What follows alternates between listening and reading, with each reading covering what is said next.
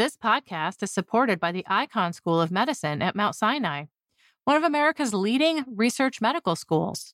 Icahn Mount Sinai is the academic arm of the 8-hospital Mount Sinai Health System in New York City. It's consistently among the top recipients of NIH funding. Researchers at Icahn Mount Sinai have made breakthrough discoveries in many fields vital to advancing the health of patients, including cancer, COVID and long COVID, cardiology, neuroscience, and artificial intelligence. The Icahn School of Medicine at Mount Sinai. We find a way. You listen to us to hear about new discoveries in science, but did you know we're a part of the American Association for the Advancement of Science? AAAS is a nonprofit publisher and a science society. When you join AAAS, you help support our mission to advance science for the benefit of all. Become a AAAS member at the silver level or above to receive a year's subscription to science and an exclusive gift.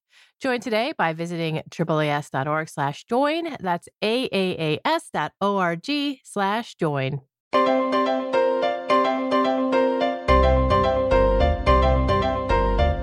Welcome to the Science Podcast for February 28th, 2014. I'm Sarah Crespi. In this week's show, we tackle the issue of treating Down syndrome. And David Grimm is here with the latest stories from our daily news site. Support for the Science Podcast is provided by AAAS, the American Association for the Advancement of Science. AAAS, the Science Society, at www.aaas.org.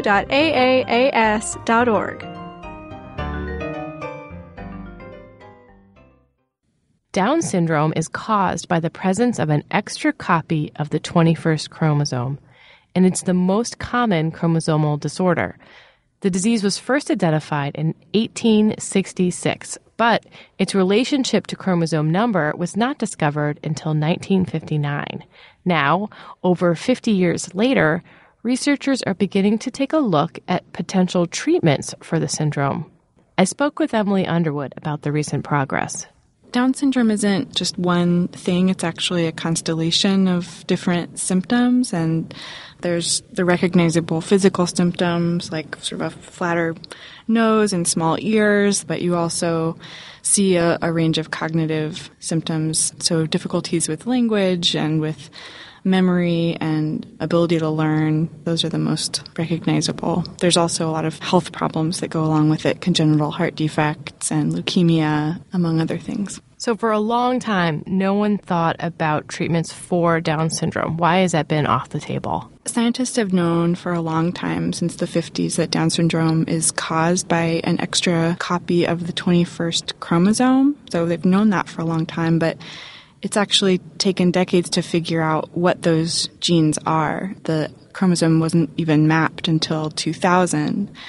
So since they mapped the 21st chromosome, scientists have been trying to figure out what the genes are and what problems they cause. And it's complexity piled on complexity. And it happens really early. It all starts within the first moments of cell division as the body begins to develop. But now there are some treatments being tested in labs, some even in clinical trials. Very different approaches, though. Let's start with drug trials. What kinds of medicines are being tried? The development of different mouse models have made a big difference because they can start to look at how the brains of mice with extra copies of the same genes that are tripled in Down syndrome, what's different about these mice. One really important discovery was that in mouse models of Down syndrome, you have an excess of what they call inhibitory activity in the brain. These are neurotransmitters that block the rate and level at which other neurons fire. So they sort of act as a brake on brain activity. And they found that in mouse models of Down syndrome, there's more of this inhibition. So one drug that's currently being tested tries to take that brake off by blocking the activity of a neurotransmitter called GABA. And there's another one in the works for some of the more Alzheimer's-like symptoms. That's right. So about 75% of people with Down syndrome develop Alzheimer's disease by the time they reach their 40s. That's probably because they have an extra copy of the APP gene, which produces a product called beta amyloid, which accumulates as plaques outside of neurons and is thought to interfere with how neurons talk to each other. Because there's this overlap between Alzheimer's and Down syndrome, researchers have been testing different drugs that were originally developed for Alzheimer's. One of these, called psiloinositol, is being tested currently. The hope is that it will block the formation of these plaques. It also appears to reduce the level of a certain chemical called myoinositol, which is associated with cognitive impairment. So you also note a couple of challenges that researchers face when they begin these clinical tests. What are some of the issues that have come up when trying to recruit participants with Down syndrome? One problem is that even though it's one of the most common developmental disorders, it still has a pretty low prevalence, about 1 in 1,000 people. So it's hard just to recruit the number of people needed for these trials, especially since a lot of them have health conditions that exclude them from the trials themselves. It's also a really new thing to be running drug trials in Down syndrome, and families are coming around to the prospect slowly. Right. Some are pretty leery about it. And there's also the issue of whether or not someone with these cognitive impairments can give consent. Right. So even though many of the people enrolling in these trials are adults, because of their cognitive impairments, they can't really give the kind of informed consent that adults can give. So their legal guardians have to agree to the trials, but they also have to assent to the trials.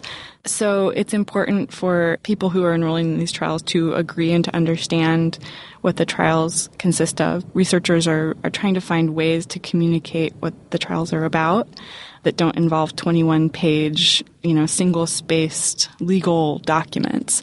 For example, one of the trials is using a document that has pictures and is simplified sort of to bullet points, and the clinical trial coordinator goes through that very carefully with prospective participants. Very interesting. Has anyone you talked to said they've seen positive results with these trials? So there was a trial of a drug for Alzheimer's called memantine that appeared to boost the language memory, the verbal memory skills of the people who took the drug, but it was a trial of only about 40 people, which was too small to be conclusive, so they're running a follow-up trial in Brazil and the U.S. So besides looking at drug interventions for adults, some scientists are tackling the root of the syndrome, the presence of a triple chromosome in the embryo at the very beginning of development. What kinds of approaches are they taking? Right. So the brains of people with Down syndrome tend to be about 20% smaller than normal. So that means that from the very earliest moments of cell division, something is going wrong. And researchers have been trying to figure out what that is, if there are critical windows where an intervention might help. One group is looking at the cerebellum in particular, which is involved in motor control and language and possibly some aspects of learning. What they've found in mice, at least, is that from the day after birth, the cerebellum in Down syndrome mice doesn't develop normally.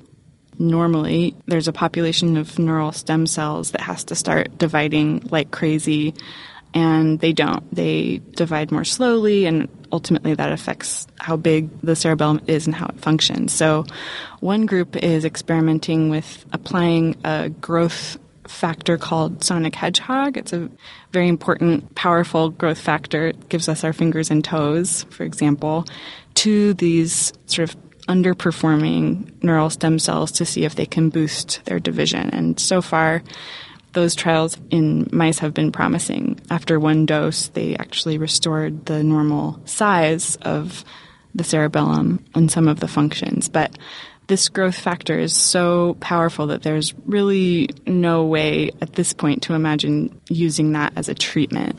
In addition to boosting sonic hedgehog, there's also a group looking into gene silencing. How would that work? Yeah, last summer, a group published an exciting paper which showed that they were able to use a gene called EXIST that normally silences the extra X chromosome in females.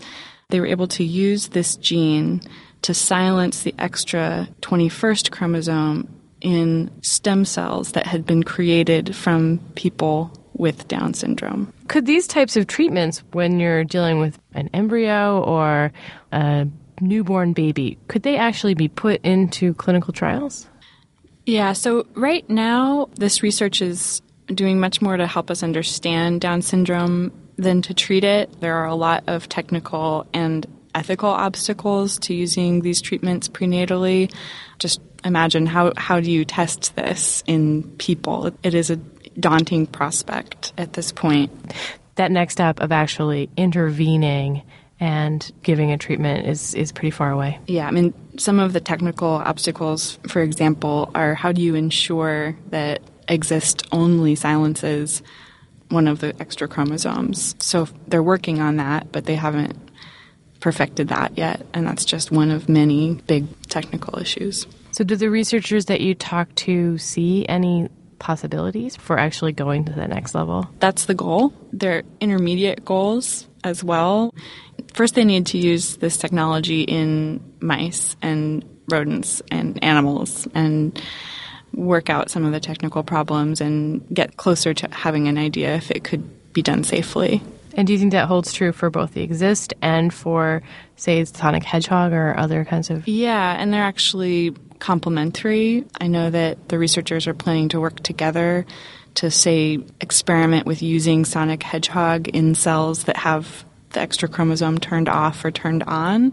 So it's a powerful new experimental model to use different drugs in human cells with the extra genes, which is a big advance from the animal models. Emily, thanks so much for talking with me. You're welcome. Thanks for having me. Staff news writer Emily Underwood describes the latest advances in treating Down syndrome in this week's issue.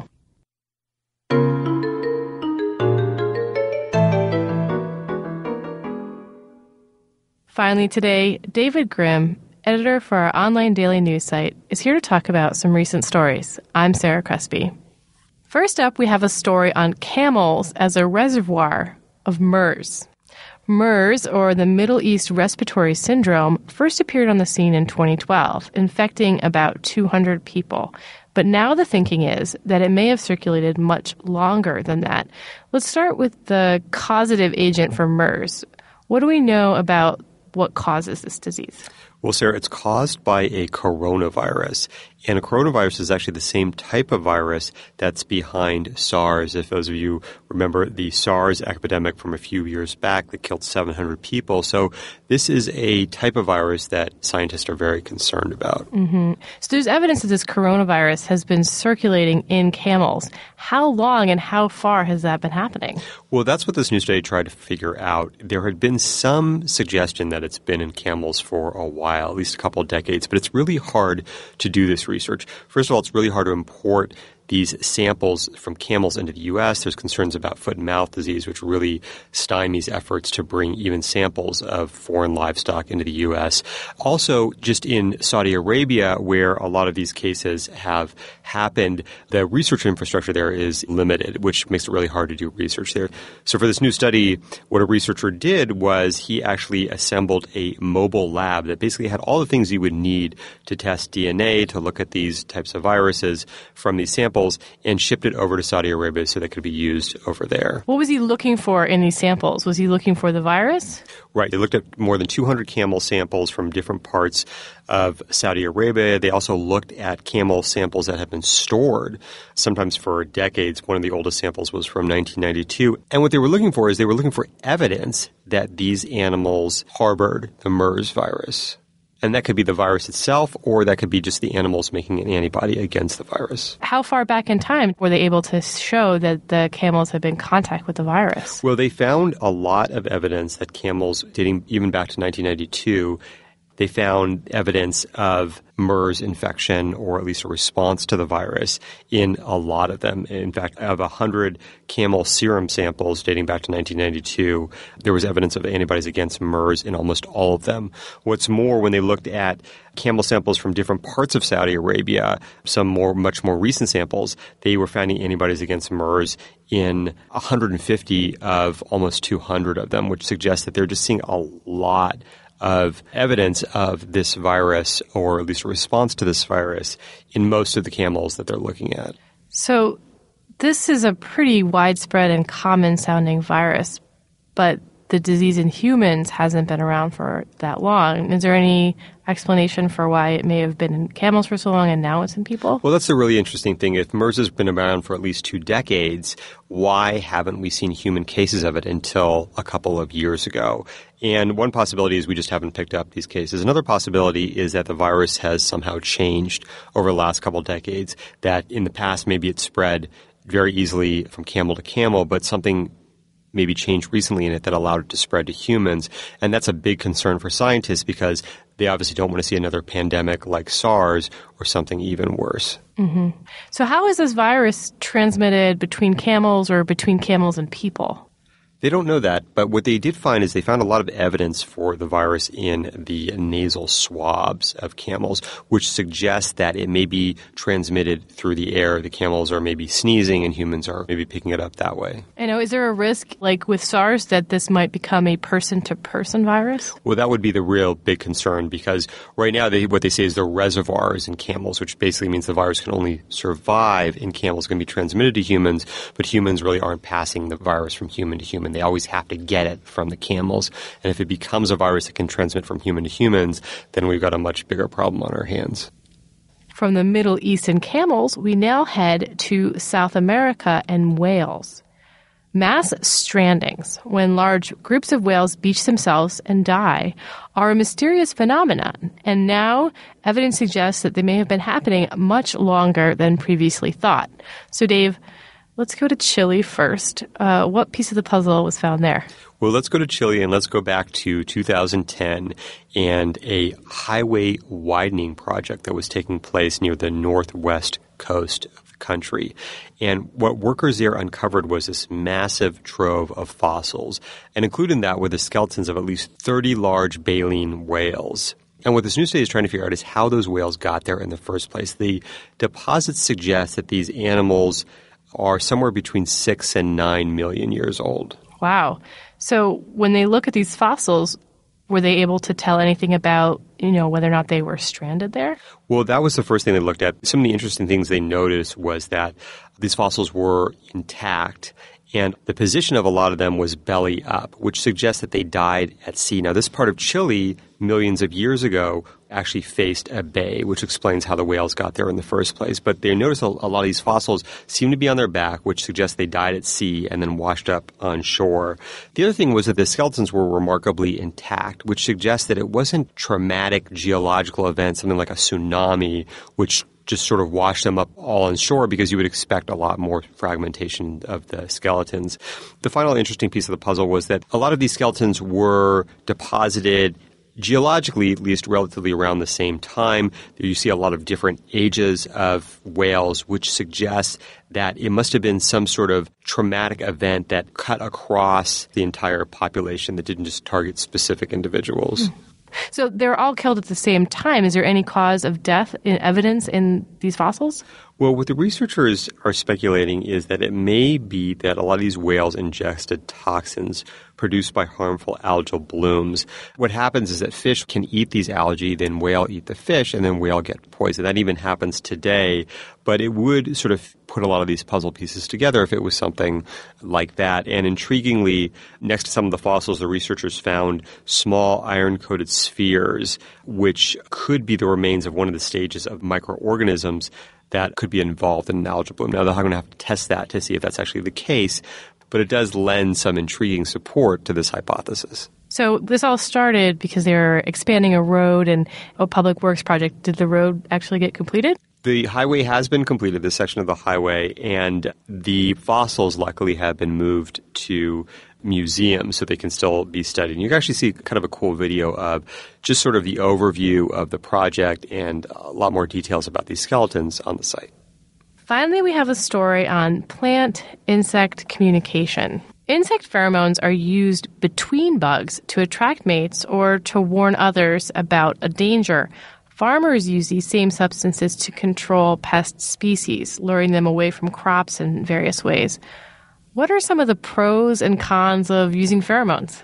Well, pheromones are thought to be eco-friendly. You can imagine instead of spraying your crops with pesticides, if you could just use the natural chemicals that bugs produce, it should be more eco-friendly. The problem is that these pheromones up to now have to be produced synthetically, and the processes that produce these synthetic pheromones involve neurotoxins, which you can imagine may not be so good for people. So scientists have wanted to find a greener way to protect crops from insects. And so in this study, they actually looked at a way that involved the plants themselves. How did that work? Well, the goal was, can we get the plants themselves to produce the pheromones? That way we don't have to go to factories and make them with all these other potentially harmful chemicals. And then you would basically just be able to grow these crops the same way you grow any other crops, although they would have this advantage now of being able to essentially scare insects away.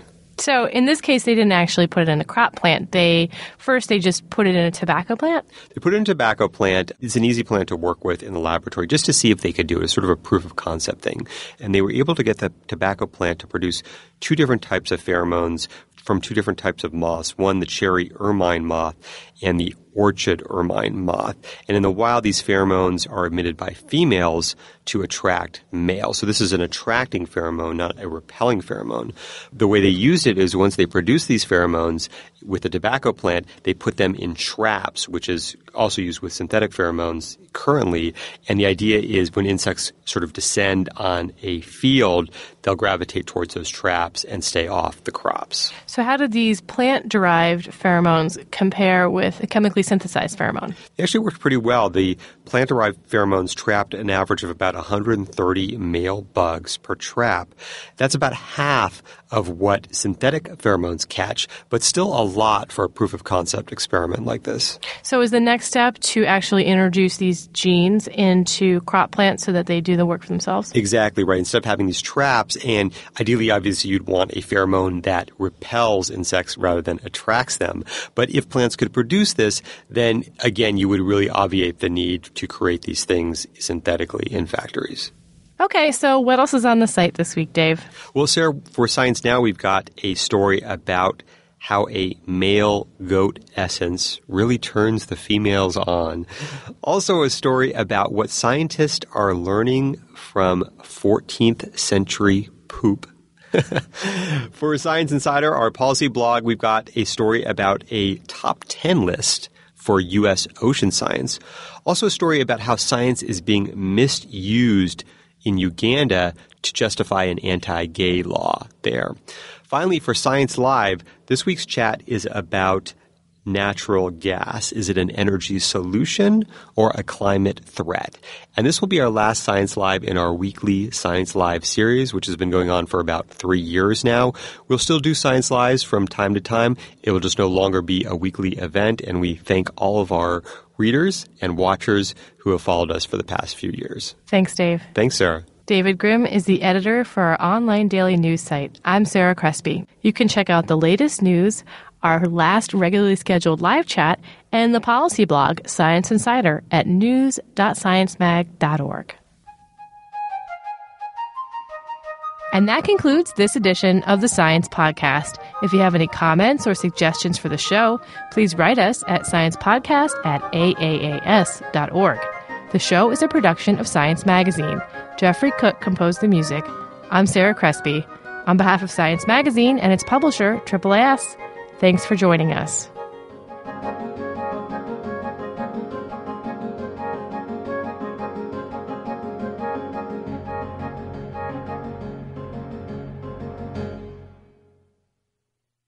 You listen to us to hear about new discoveries in science. But did you know we're a part of the American Association for the Advancement of Science? AAAS is a nonprofit publisher and a science society. When you join AAAS, you help support our mission to advance science for the benefit of all. Become a AAAS member at the silver level or above to receive a year's subscription to science and an exclusive gift. Join today by visiting AAAS.org/join. That's AAAS.org/join. This week's episode is brought to you in part by Science Careers. Looking for some career advice? Wondering how to get ahead or how to strike a better work-life balance? Visit our site to read how others are doing it. Use our individual development plan tool, access topic-specific article collections, or search for an exciting new job. Science Careers, produced by Science and AAAS, is a free website full of resources to help get the most out of your career. Visit sciencecareers.org today to get started.